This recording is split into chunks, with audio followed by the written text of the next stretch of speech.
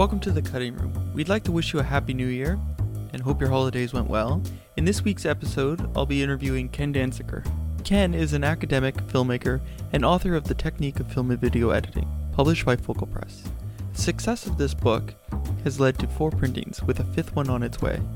Now, we've been quite lucky because Focal Press has given us permission to print 2 of the chapters from his book on dialogue editing and on cutting action scenes. You can find those via our website at www.artoftheguillotine.com in the article section. Well, thank you very much for allowing me to interview you. No problem. Your work focuses on the analysis of story and story structure. The majority of this development takes place during the script and editing stages. How did your career evolve or lead you to this point? Well,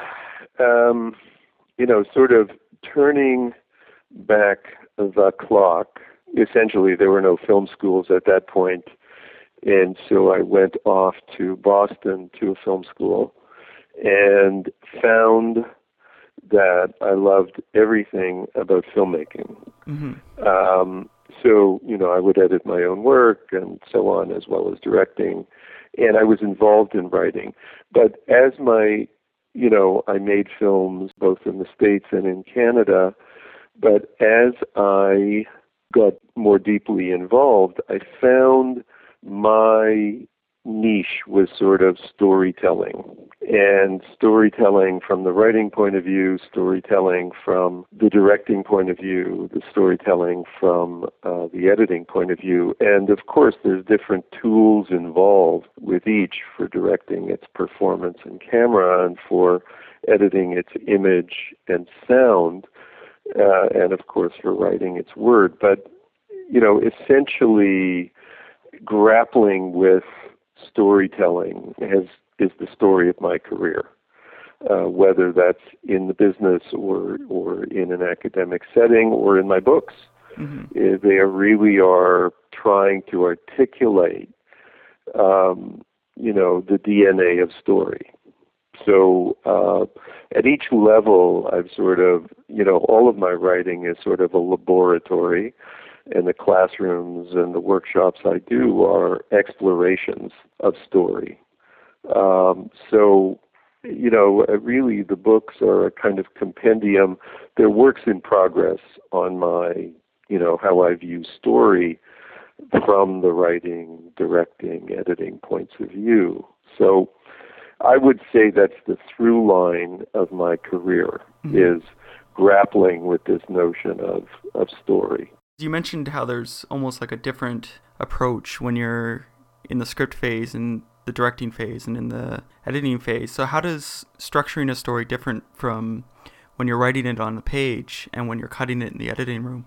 Well, it's clearly an advantage when you've got material in the editing room, and when you've got material on a set. It's really how you organize the material. And here we come to a kind of understanding of intention, whether it's the writer's intention, the director's intention, or the editor in working with the director about intention. And these all have to do with deep interpretation. So when we go back to story from a writer's point of view, to me, the issue with writing a story is that it has to, first of all, there's the issue of, are you going to do a conventional story or are you going to do a voice-oriented story? Mm-hmm. So there's different genres involved with both, and there's different ways of treating structure and character with either. So there are a lot of decisions a writer has to make. Is it going to be a classic genre, or is it going to be, a docudrama or a fable or an experimental narrative like Diving Bell? There, the approach to character is totally different, and the approach to structure is totally different. Mm-hmm. So there are a lot of what I call gateways for the writer. Clearly the idea has to be compelling, but then is it going to be classic or is it going to be voice-oriented? And how do I keep the audience with that? Mm-hmm. And those are structural issues. You wrote the book The Technique of Film and Video Editing, which expanded on Carl Rise and Gavin Miller's work. Right. The technique film editing. What inspired you to write this book and its subsequent printings? Well, originally I had been asked to evaluate a directing book. I was in Toronto, it was the mid-'80s. I was asked by the publisher to evaluate a proposal for a directing book. And my comments on the book included the notion that for me, in my work, the best book that I had discovered about directing was actually the Carl Rise book, Technique of Film Editing, and then subsequently updated by Miller. So what happened was the publisher came to Toronto, met with me, and asked if I was willing to update the Carl Rise book. Mm-hmm. And I was, and I made a proposal, and I spent some months developing the proposal, which was fine with Carl Rise. But at the last minute, he said, the book was written 35 years ago, let it be. So Mm-hmm. he sort of pulled the plug, but I had done so much work developing an approach for the update that what I came to was I'll propose a book, and that I won't call it The Cousin of Carl Rise, but we'll call it something else. But that's how it evolved. I was actually commissioned to write the update, and then Rise pulled the trigger on the project, and it became the Technique of Film and Video Editing. And what was interesting about the book, when I first wrote it, I wrote it what I would call under the aegis of enormous respect and deference for Rise, who I admired both as a writer, a thinker, and as a filmmaker.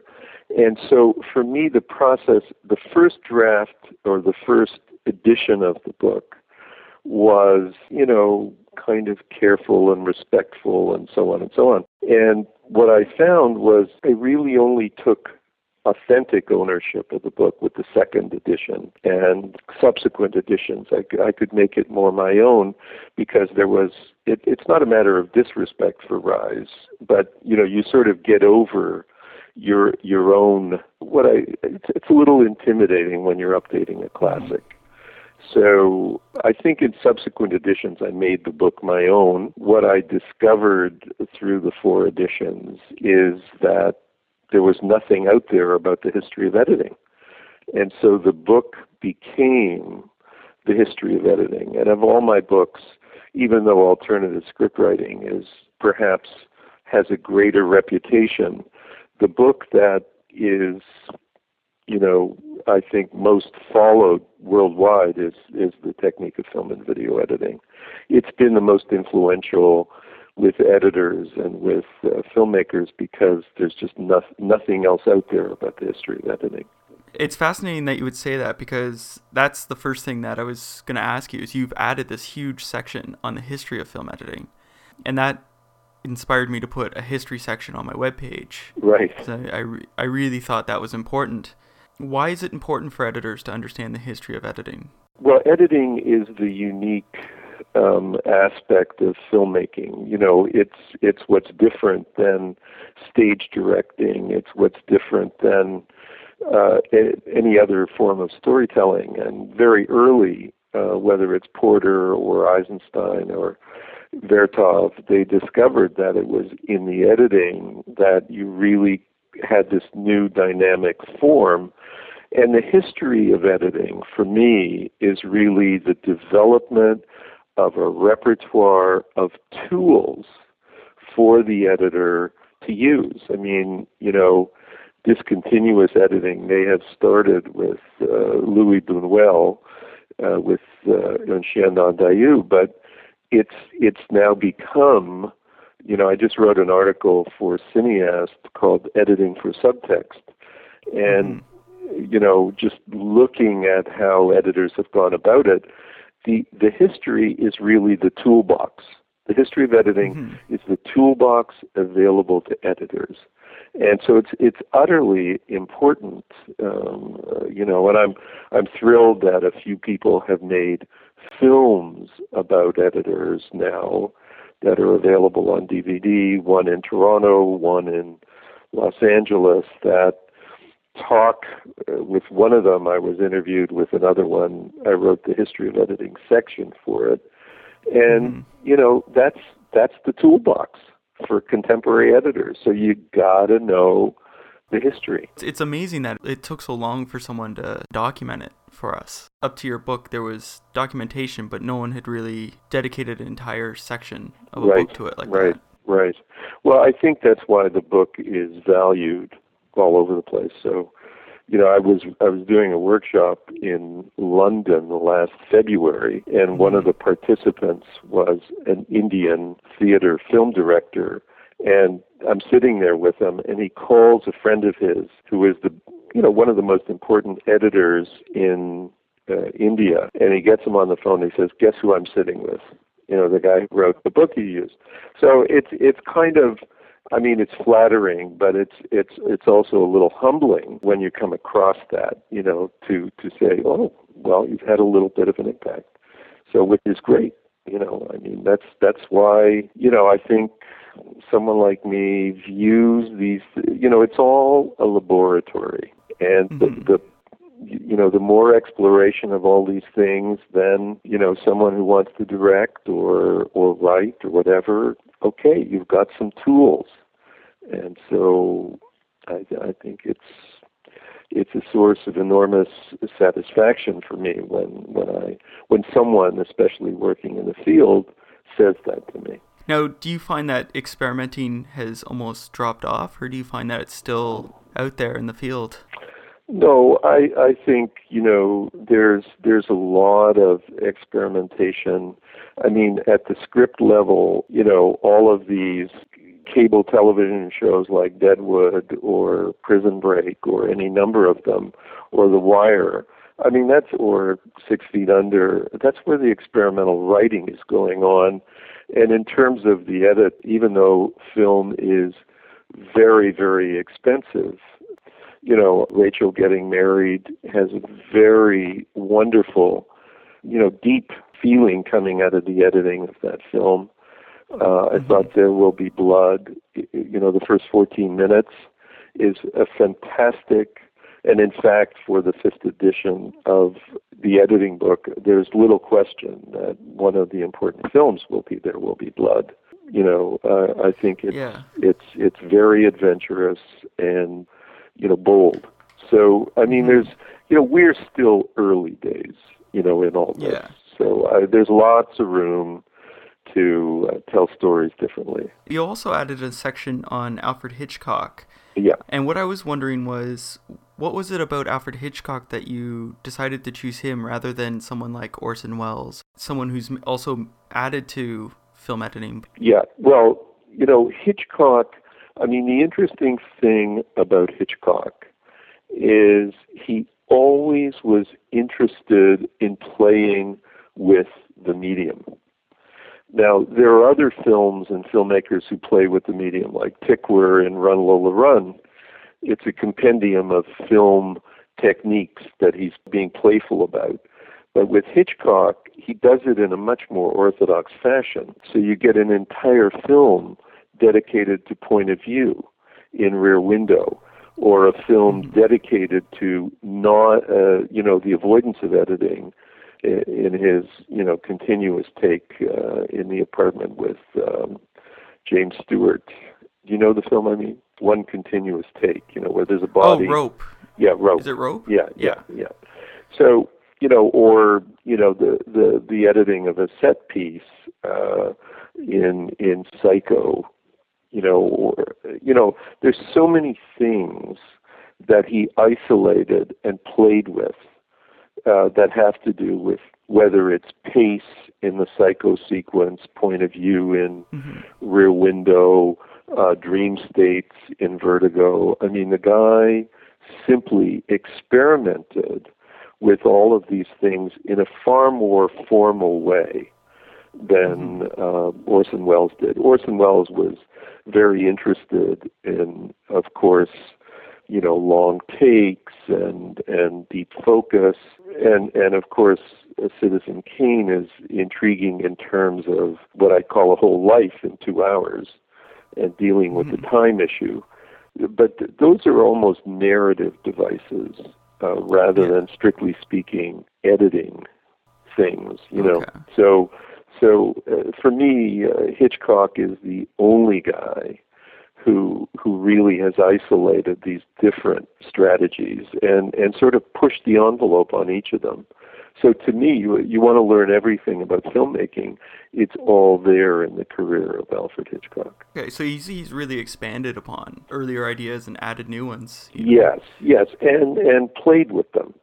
So, he stretched them, he examined them, some fail, some succeed, but he definitely sort of deepened our understanding of the tools because he was so extreme in the way he approached them. There's 2 chapters in the 3rd edition on MTV editing. Right. I'm going to get more into the MTV editing, but one question I have is, what about the internet and YouTube? How is that drastically affecting the way we cut? Or is it? Not yet. I think it could.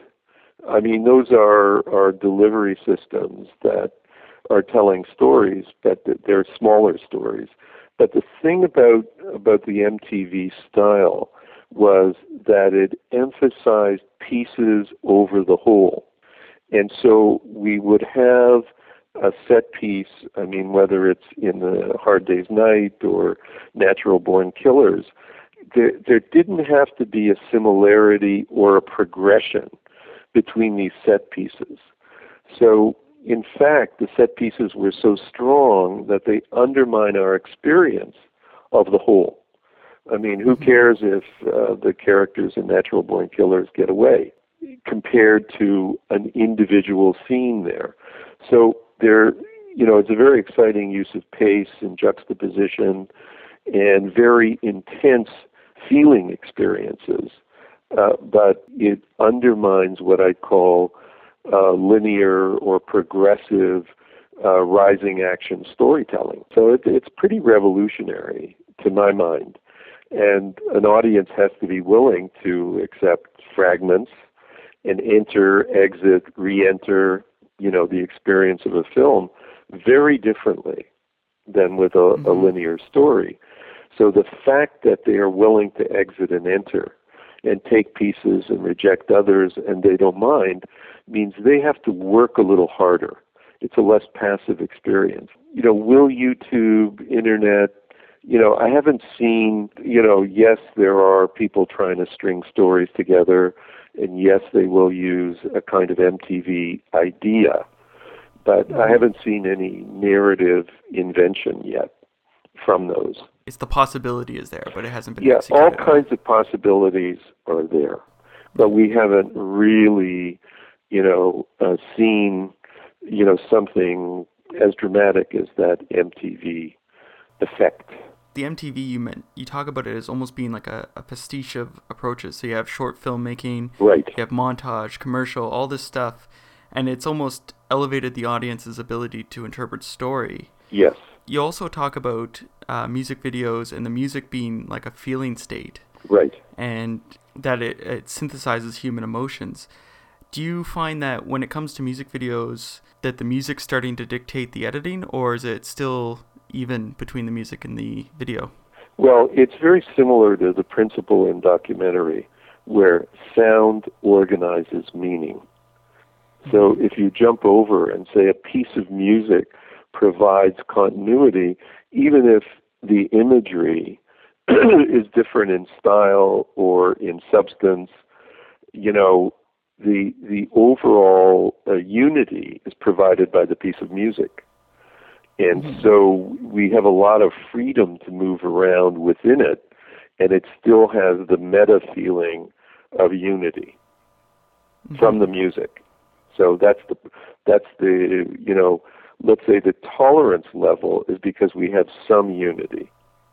the tolerance level for varied visuals. Sorry, we have a tolerance of the variety of visuals, and we can put them together? Yes, because we have the kind of meta unity from the piece of music. Okay. Yeah, so the sound, just as it did in the 30s, the sound will give you unity in a documentary, even if you're moving cross continents. That, whether it's a piece of narration or a piece of music, it sort of gives the semblance of unity for the viewer. Now, you also talked about MTV editing, sort of like in the book you start talking about Saving Private Ryan. Right. And the opening 24 minutes. And now, originally, I'd never associated that with MTV editing. I'd always associated it with attempting to create the emotional feel for the directions. But then I read your chapter on it, and you're going through how MTV's almost created like an emotional cutting, right? And I'm wondering if when we look at early editors like Eisenstein, Pudovkin experimented with communicating ideas, and I'm wondering if MTV editors are learning to communicate emotions. Well, I mean, there is a feeling level that exists with Eisenstein's work. And the feeling level for Eisenstein, I mean, the juxtaposition is where the ideas come, but the pace is where the emotion is orchestrated. So when you jump over to Private Ryan, you're still getting pace giving you the emotional cues, and the juxtaposition are giving you the shocks.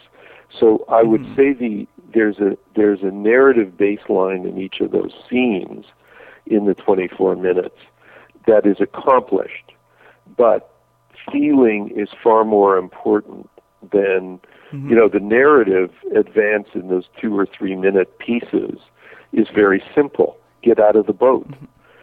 Get onto the beach. But those are very simple. It could be achieved in 2 shots. But the feeling of what it's like on that beach far supersedes the narrative intent. And that's where the MTV element comes in. So he's using, juxtaposition and pace really to barrage you with feeling. It's almost impossible in that sequence not to be really, kind of rocked and shocked. I mean, it's just really unbelievable. So that is an MTV idea, and he's using it to the nines. Well, that's what I'm wondering when with my earlier question is that it's now becoming something bigger when we see Saving Private Ryan. It's almost like we should be re-examining it in a new context other than just MTV, but almost like an emotional cut. Yes. Well, the whole issue, and I sort of went in this direction with the 4th edition, the whole thing about pace and the way it's been used, even if you look at the Bourne material, is what I would call emotions above all. You can't lose sight of narrative clarity, but it's emotions above all. So, it's as if somebody turned up the amperage on dramatic emphasis and says, it's all dramatically emphasized, Yeah. So we're not getting modulation. We're getting an experience that is emotionally quite overwhelming. And pace is the key to emotion. You bring up pace, and you talk about how it's changed with, like, after MTV, we have pacing's done a major shift, and it's a lot of people tend to cut fast and not know why, but there's also these really strong films like Saving Private Ryan. Right. When I go through the history of editing, there's almost an ebb and flow. So we get Sergei Eisenstein, Pudovkin, they cut, really fast and through these emotions and experiments with montage. But then there's reaction to that with Tarkovsky. And then we have the 80s and 90s of MTV editing and, Lock, Stock, and Two Smoking Barrels. And then we have a reaction with the Russian Ark. So I'm wondering do you think editing's going to slow down or pacing's going to slow down with that? Or do you think it's going to continue to move forward and go faster? If you turn the clock back to someone like F.W. Murnau and his moving camera in Last Laugh and Sunrise, and take him through to someone like Kubrick And if you look at the opening of Full Metal Jacket, the long take in the barrack, well, there's a direct line from Murnau to Wells to Kubrick to Tarkovsky, with, and now Sakharov with Russian Ark, where the long take is the challenge. In other words, can I avoid editing and still involve the audience?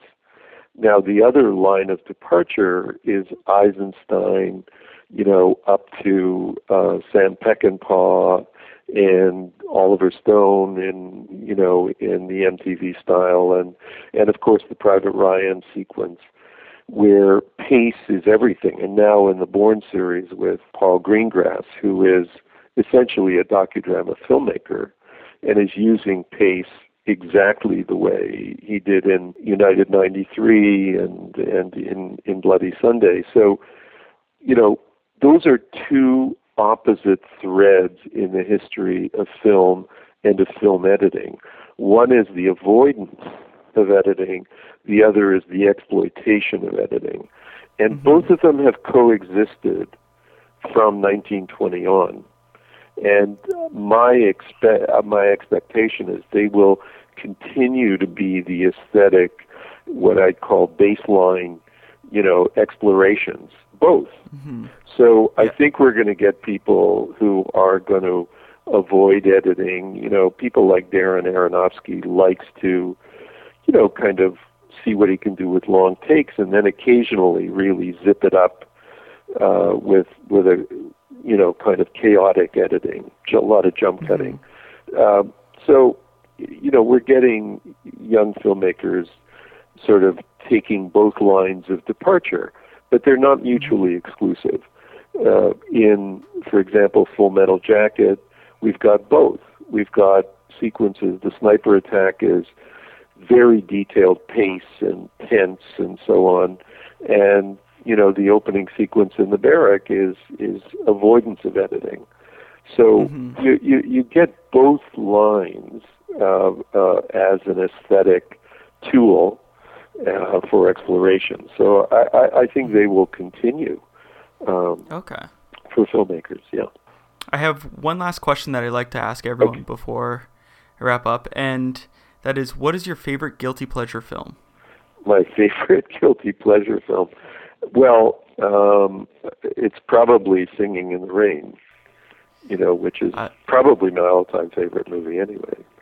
I'd have to say that can't be a guilty pleasure because that's a really good film. That's a real pleasure, right. Yeah, right. It's an amazing film. So, yeah. Well, thank you very much for allowing me to interview. And you're very welcome. I'd like to thank Ken for joining me this week. I'd also like to thank my producer, Lauren Woodcock. I'm Gordon Burkell. Thanks for listening.